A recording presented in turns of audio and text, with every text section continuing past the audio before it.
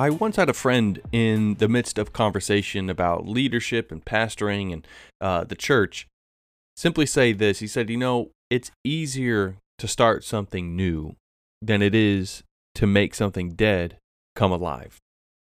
And I don't know if you resonate with that. I know I did, because it's harder and more difficult to change patterns and minds and hearts than it is to simply start something new, to go somewhere else.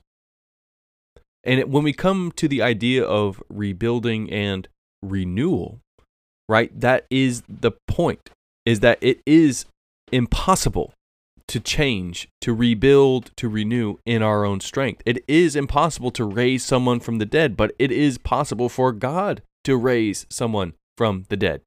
So if your church or your personal life or your organization feels dead, it feels as if everything is drudgery, it is possible for God to bring it back to life.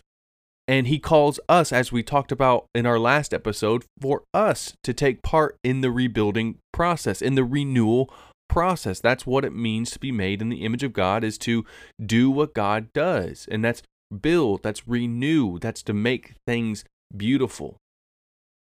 But the first step often to renewal and rebuilding, unfortunately, we can't rebuild unless things are broken. We don't often take things that are working really well and seem to be vibrant and lively and break them apart. You can imagine having a garden and it's finally starting to produce fruit and vegetables and you're excited. And then all of a sudden you're like, well, actually, I'm just going to chop it all up and start over without actually taking any vegetables. And just for the sake of breaking it up, we dig things up.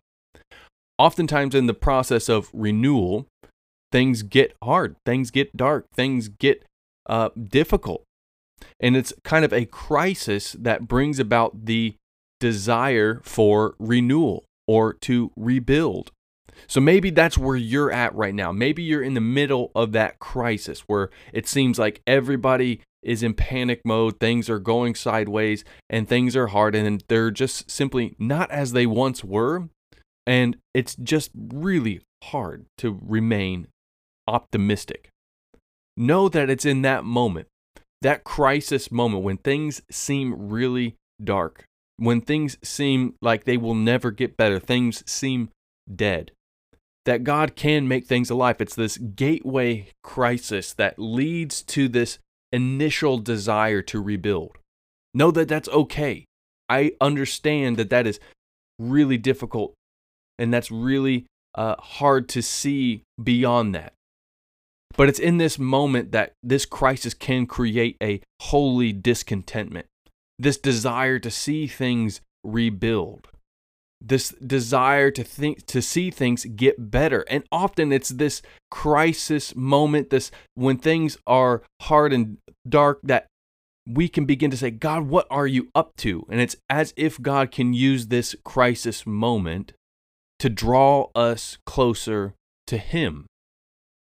It's as if this purifying fire of hardship and tribulation and friends leaving and people in sin and hard things happening, that God can use it to say, I can do this. I will do this. But He's using this crisis to create that desire in us, because if things are going well, again, it's oftentimes that we cannot desire God. I'm always reminded of the verse in Job where he says, don't take everything from me, so I curse you, but yet don't give me everything I need, so I forget you. Right?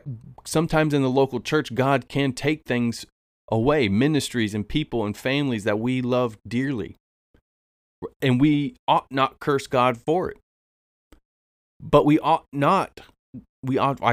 should guard our heart when things are going so well, that we don't forget the presence and the power of God, and we think that everything is running on our own ability. So it is this balance within ministry to say, I need God every moment to work in my own heart and the hearts of these people so that we can remain faithful. And that this is not my own doing. but this is God's doing in our midst.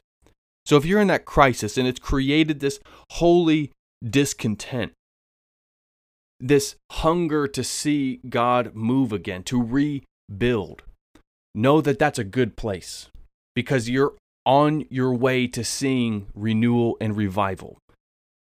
It won't be easy. It may not be a short while, but this hunger can lead to somewhere beautiful and good, to see God move. So I want to offer you encouragement. Remain steadfast in prayer. Start looking at yourself. Are there things in your life that you need to start rearranging? Are there sin patterns that you could be working on to lead the way in rebuilding? Instead of relying on your pastor, your leader, to begin the charge, what would it look like for you to say, I'm going to devote myself privately to God in prayer and in holiness, meaning obedience to God, and I want to lead the way. I want to see God move. I want to see God move in my leaders and in my church. So this is the first step. The first step to rebuilding is recognizing that a crisis or hardship or tribulation or just an overall feeling of, man, it's just not what it could be. This ought to create in us a holy discontent, this hunger to see God move afresh, move again, not only in our own life, but in our church, in our organization, in my family. And that leads us to prayer. That leads us to action. That leads us to contending for the people around us. So let's end this episode by simply saying, if you're in a crisis, I'm sorry. I know it's not easy. But don't waste your crisis. Don't waste your hardship. Don't waste what's going on. Use it. Ask God to give you a hunger for renewal, to say, I'm not just going to be washed along by all the negative talk and the gossip and the slander and whatever negative sins are floating around. I want to be steadfast. I want to be hungry to see God move in our midst again. Help me to start the prayer. Help me to start the obedience. Help me to start the ministry.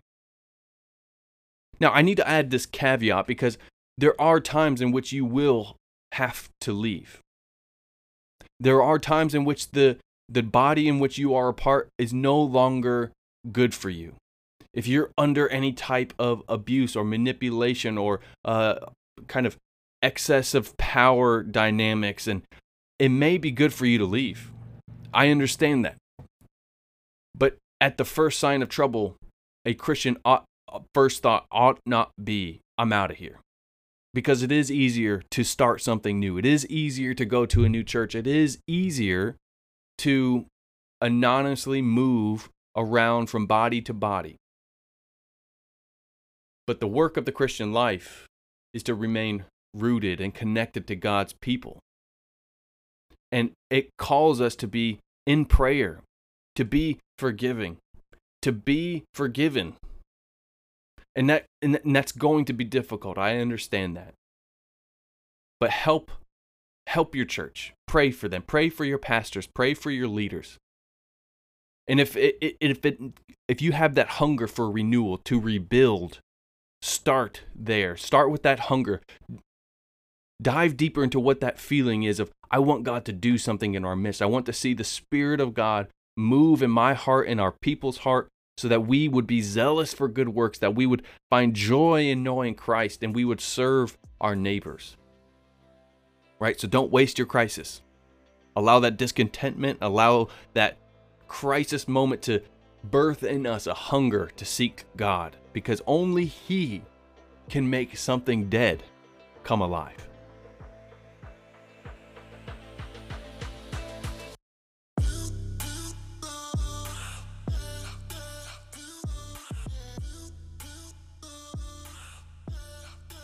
Thank you for listening to the second episode of the Rebuilders Podcast.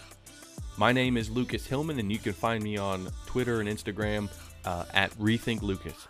If you have questions or if you've found anything beneficial whatsoever, please just shoot me a message or just let me know.